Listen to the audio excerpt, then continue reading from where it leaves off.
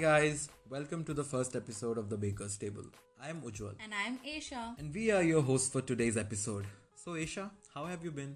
I'm good. Actually, still under the lockdown. So just finishing up my classes, assignments, house chores, and that's about it. What are you doing nowadays? I've been doing more of the same actually, but I've taken up cooking quite seriously now. And you know what? I've started baking now. Oh, that means you're working quite closely with our today's topic, that is gluten and gluten-free baking. I mean, you can say so.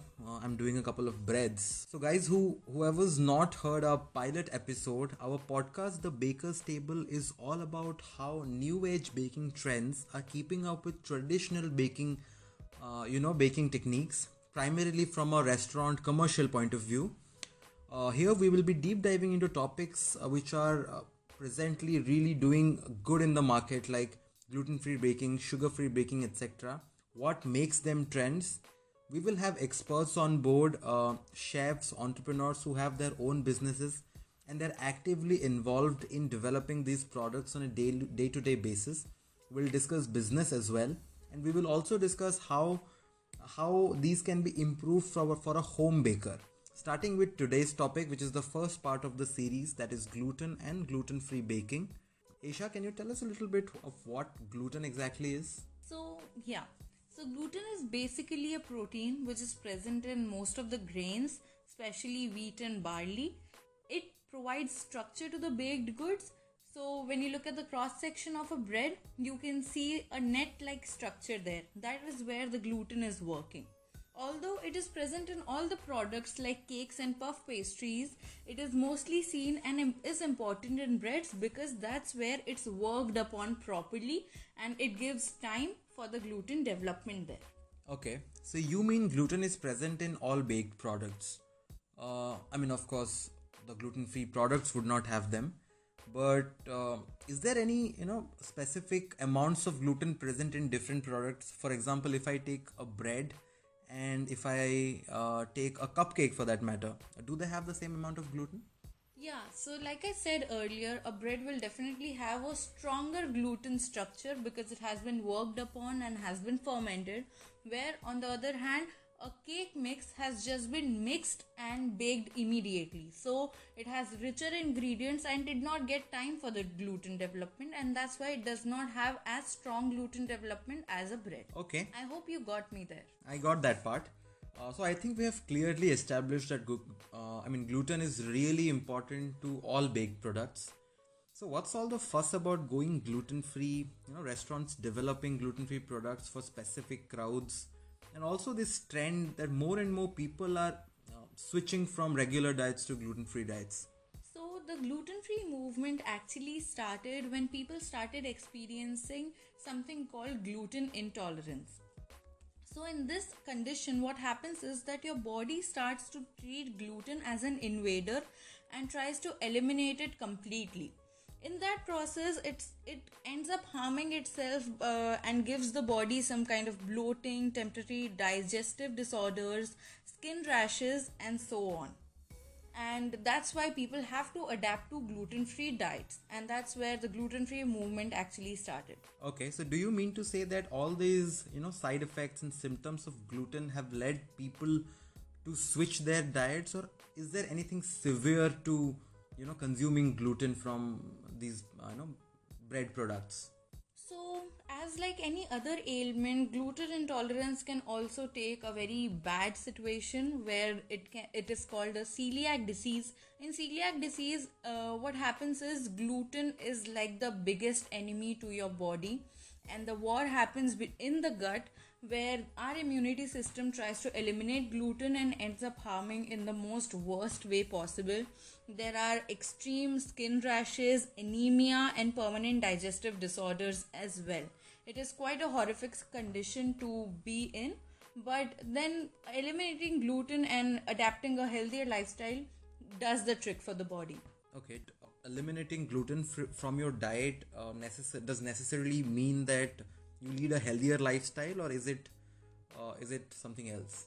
So obviously it's very important for people who are gluten intolerant and are experiencing celiac disease, but 3/4 of the people who go gluten free actually don't suffer from any of these conditions. It has some kind of become a trend, and as you rightly said, that people believe that it's a healthier way of leading life, but that topic is quite debatable. I think we can put it aside for another podcast. Gluten being healthy or not. Moving on, let's discuss about the topic that we are here for, which is gluten and gluten-free baking, primarily from a restaurant commercial perspective, as so many people get affected by it, and so many people have so little knowledge and a lot of misinformation about what actually happens.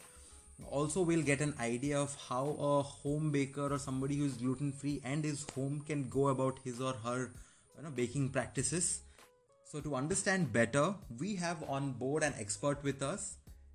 His name is Chef Nicholas Machado. He's the executive pastry chef for a leading baking company all the way from Melbourne, Australia. He will be sharing his thoughts on gluten-free baking in restaurants and how they go about it, how the product development happens, and also give tips and tricks for all the home bakers who want to know, or they begin their journey on gluten-free baking.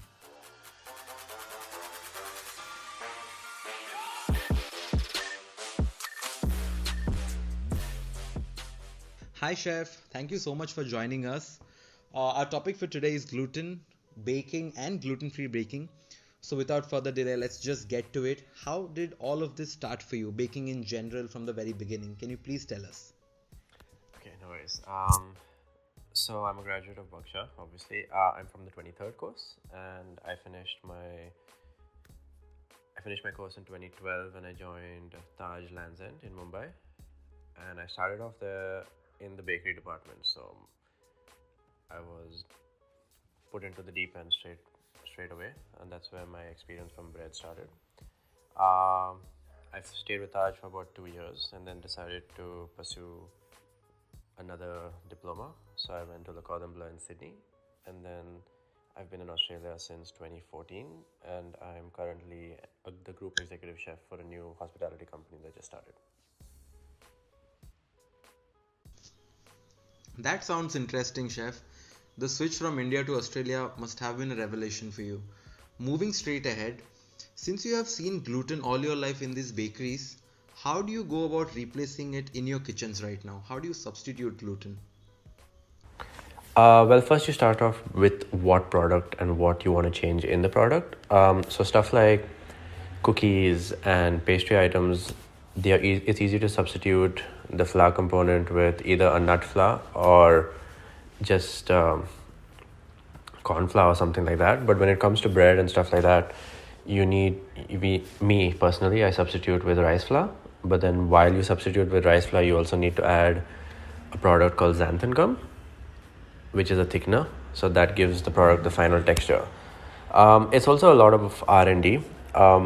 You take a product and you test it out with every single alternative that you possibly can till you find a product that works and gets you to a final product that is similar to what you would have got if you used flour. That's interesting.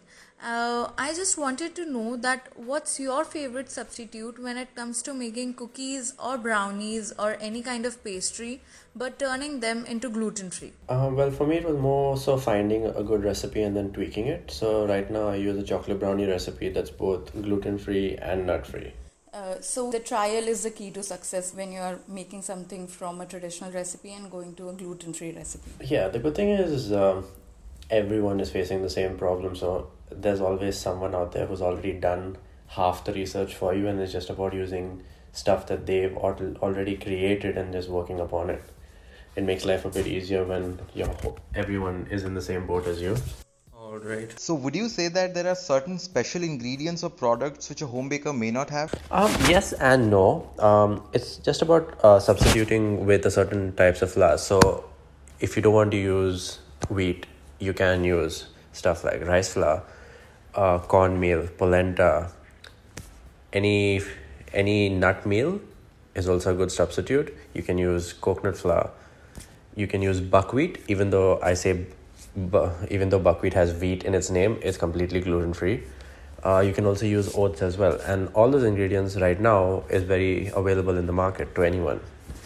I think the only problem with finding a certain ingredient would be finding xanthan gum, but you only really need xanthan gum if you're doing breads at home that are gluten-free, just to add thickness and texture to it. All right, and how are these ingredients? I mean, in terms of taste, how are they to the palate? For example, a general palate, not one who is used to these kind of products. Well, obviously, when you're substituting a main ingredient like flour in from a product, it changes the product drastically. So obviously, if you're doing a cookie and you replace the flour with a meal made from a nut, you're going to get that nut's flavor into your product. So it's about, like I said, you're never going to get the exact same product you're substituting for, but you're going to get a similar product that might have its own unique taste in its own right. There are a lot of chefs in Australia right now who are doing gluten-free eclairs and gluten-free choux pastries and stuff like that. And it's not 100% the same eclair that you know, but it comes close to about a 95% taste. Oh, 95% is pretty good, isn't it? Yes. So, keeping taste in mind, do you have any go-to formulas that you follow while turning traditional products into gluten-free products? Ratio-wise, it depends on the recipe and what I am trying to achieve. It's never the same ratio. Obviously, you have to understand that when you replace, say for example, if you're replacing flour with an almond meal, obviously if you replace with the same ratio of almond meal, you're going to get a much drier product. Yeah, so again, it's all about playing around, and then again, there's different types of cookie recipes. So depending on what you want to use and how you want your final product to be, you'll have to adjust the ratio accordingly. Yeah. I mean, so the texture and flavor, as you say, change drastically of these finished products when we use gluten-free products, gluten-free ingredients in them. Yes. Like you mentioned that substituting ingredients have an effect on the texture of the product. Yes. What are the common hurdles that come in your way while formulating gluten-free recipes? Well, for me, it's mostly when I'm formulating a recipe, it's about what I think the end product is going to be, and then when you finally reach the end product, you realize it's completely wrong as to what you actually wanted, and it's just more about adjusting quantities and baking times and baking temperatures, and just trust me, the trial and error process when creating a recipe is the most painstaking thing. Like, you can have a concept in your head and you know what you want it to taste like and what you want the texture to be, but actually trying to achieve that is really painstaking. I can relate to it because we somewhat face the same problem while we are preparing for our food fest. Okay, no worries. And that happens every semester. So we go through that trial and error process every semester. So to overcome this trial and error loop, Yes. what will be your tips for someone who's just starting out their gluten-free journey at home? Doing stuff at home is fine and well and good, but then you have to understand that there are some recipes that are catered to home chefs and there are some recipes that are catered for the industry. And I think it's just about finding the right recipes for you. There are great chefs out there who make great home cookbooks. And I think people who are interested in doing stuff like that at home need to focus on those books. It's very hard trying to take a restaurant recipe and trying to utilize it at home. Do you understand? Yeah, that makes sense. So now you mentioned that some of the recipes are specially catered for home chefs and some for professionals. And making a plated dessert in a professional kitchen requires a lot of elements. Yeah. And you definitely need inspiration for it. So I wanted to ask, from where do you get your inspiration from, and how do you substitute the components to satisfy a diet like a gluten-free diet? Honestly, my thought concept when I create desserts just pops into my head. Suppose it's like I just want to do something from my childhood, like a peanut butter jelly sandwich. So it'll just be trying to create components that match that, and then it's just about finding right ingredients that go along with it. So one of my desserts was I used the peanut butter and created a peanut butter parfait, and then the raspberry component was a raspberry sorbet that went along with it, and then for the bread component I used Rice Krispies and caramelized it, and so that was my dessert concept. Wow, peanut butter and jelly sandwich. That would be tasty. I would like to have it one day. So chef, since a lot of people are going gluten-free, and it's more so because of maybe following the trend, or we don't know, maybe the actual requirement of the person. But for people at home who are going gluten-free and beginning to bake at home these products, they face many challenges. Do you have some staples in mind which might help them, which they might have and they might keep in their pantry, which would help them in making these products? Could you name some of these staples for us?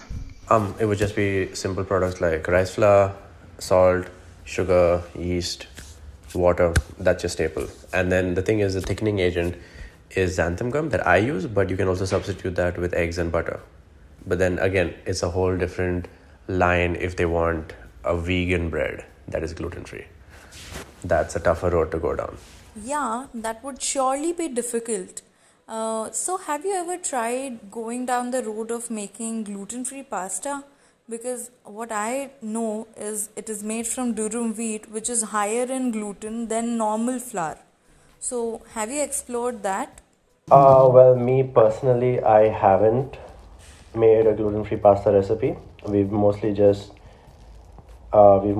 used store-bought ones because even if you, so if you come here, okay, so look, if you're working in a Italian restaurant, and if you need to make gluten-free pasta, you have to take into consideration the amount of work it takes and the raw ingredients and the amount of manpower it takes just to make that pasta. Sometimes in those occasions, it's just easier to just buy a product that is already well established and something that you already know, as opposed to creating something by yourself. So, as you said, making gluten-free pasta in a commercial setup is not feasible because of the cost aspect to it. Does the same apply to gluten-free desserts in general? I'm sure they will also be coming at a premium cost when making commercially. What do you have to say about that? So definitely gluten-free products are definitely more expensive than normal products.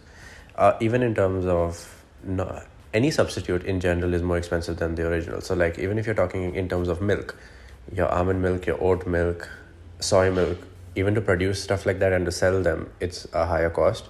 So same with your gluten-free products. Obviously, it matters what you're substituting. So if you want something that is cheaper, so rice flour, coconut flour is cheaper.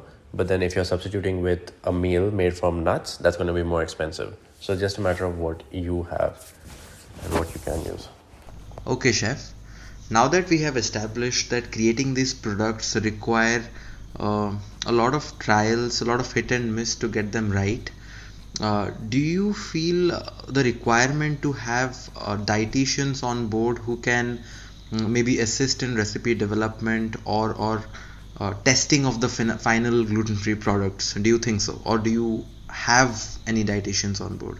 Well, I can speak for the chef community over here and the restaurants over here. So we don't really have a dietitian in any of the or any category like that. But what happens is every single menu in this country at least is catered for dietaries, which includes gluten-free, nut-free, lactose-free.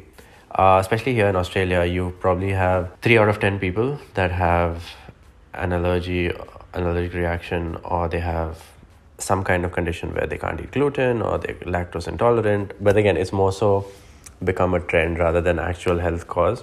So most of the restaurants that I worked at, we would always have a gluten-free bread option on the menu. We'd have a gluten-free, vegan, nut-free dessert on the menu. And then most of your components that you do for a dish would be made in such a way that a component could be taken out to cater to their dietary needs. All right. And this, speaking for Australia as well, is this trend on an upward spiral as we speak? Yes. Over here, yes, for sure. In India, it's not so much, but over here, everyone's very, we can't really find those products in probably I'm sure you can find it if you run into a 7-Eleven in Australia. Yeah.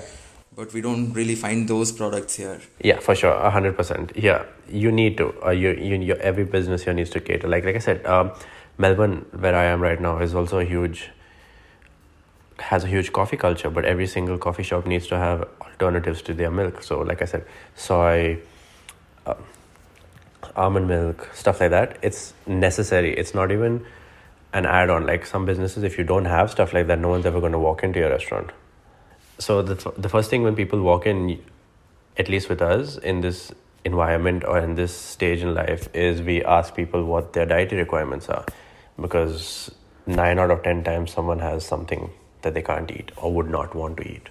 So you have a pretty big allergen population in Australia, which is still increasing. Yeah, it's not fun, but yeah, you work around it. And also, I have to ask you personally: do you? I mean, I've come across bakers and restaurateurs in general who do not like these customers and do not who keep their indent a little less compared to what their usual list is. So, do you enjoy making these products, or it's just something that you have to get used to?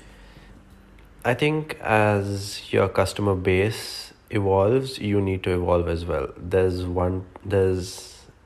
I get it when chefs back up what they're saying and saying that they will never change their ways and only create a certain product and live by that code. But then that code only works if your clientele stay the same as well. In today's world, everyone is more health conscious. So it needs to happen. Whether people want to resist it or try their best to keep it from happening, it's going to happen. So restaurants need to take all that into consideration. Yeah, so restaurants have to evolve according to customer needs. Yes. So, trying to keep up with the trends, you must have come across a lot of recipes. So, have you ever stumbled upon a gluten-free recipe which was actually better than its counterpart and it just clicked? I'm really happy with my current flawless and gluten-free brownie that I use. It's basically just 4 ingredients. It's literally just mixing whole eggs, sugar, butter, and chocolate, and you get this amazing decadent brownie. I've been using the same recipe for quite a number of years and just tweaking it for different venues. As compared to a traditional brownie, it's definitely more moist. It's definitely less crumbly. It's more gooey texturally. So yeah. And it was gluten-free at the same time and it was nostalgic and okay, that sounds good. All right, chef. So how I mean, obviously the elephant in the room is COVID. How have you changed any dietary or consumption patterns in general coming from 2020? How it was, people were mostly staying indoors. Now, at least, I mean, as far as I know, Australia has opened up. So, are there any changes that you see? Well, I think the changes were more so in health and safety aspects than food trends. We did have a harsh lockdown over here, but Australians love to eat. So sales didn't drop in terms of restaurants that were providing takeaway services. But in terms of trends changing in terms of what people were eating, not so much.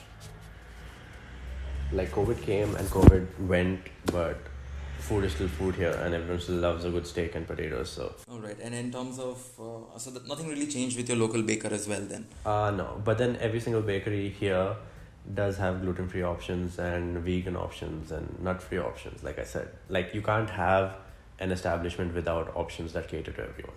It doesn't work. And are there any new trends coming up that we might not know here? Well, a new thing that's happening over here is restaurants that are zero waste. Everything is grown in-house. Everything is recycled, reused. You grow your own food. You recycle all the water you used. I will send you all a link to a new restaurant that opened in Melbourne. And you can have a look at their Instagram page, and they talk about everything in depth, to about what sort of piping they use in the restaurants, how they balance their heat, their electricity costs, and they have a small pond where they grow their own fish. They have a vegetable patch. The insects that grow in the vegetable patch feed the fish. The fish are used in the restaurant. They grow their own mushrooms using the heat generated from the kitchen and the moisture generated from the bathrooms.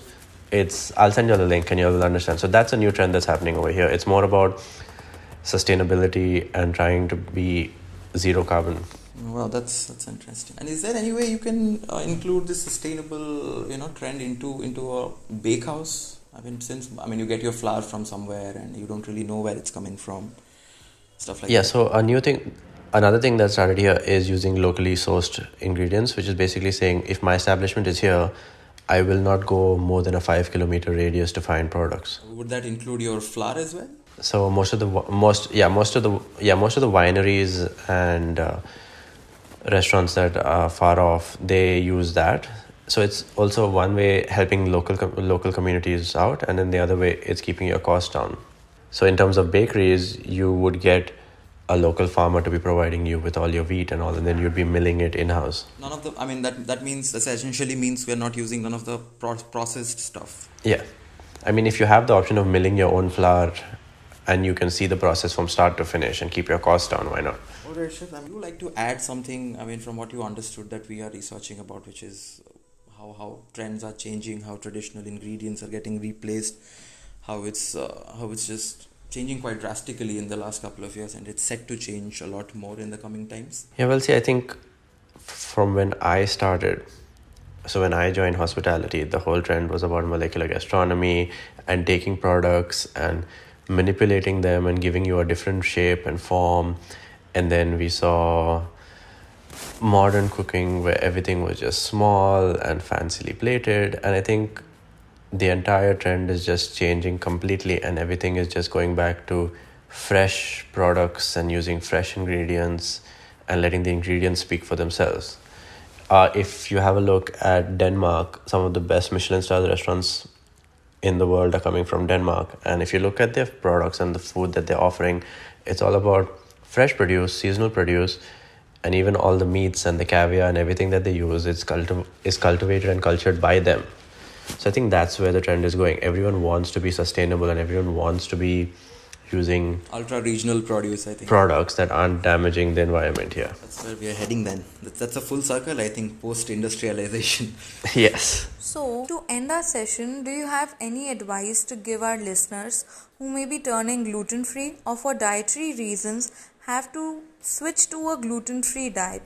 What advice or tips would you want to give them? I think it's just about trial and error. Like, it's not something that everyone is going to have an easy time dealing with or even an easy time starting with. It's something that, like, even for me, it took a while to grasp the concept that my world around me was changing and that my customer base was changing and their demands were changing. And it's also being open to the idea that you need to be changing along with your customer base. And like I said, most chefs are stubborn and they don't want to be changing stuff, but I guess to survive in the current market, you need to. And I think it's just about being patient enough and seeing it through. All right, Chef. Thank you so much for taking out time and speaking with us, and hope you're doing well as well. And since COVID is still there, let's all be careful and stay indoors. You guys too. Take care. Thank you so much, Chef.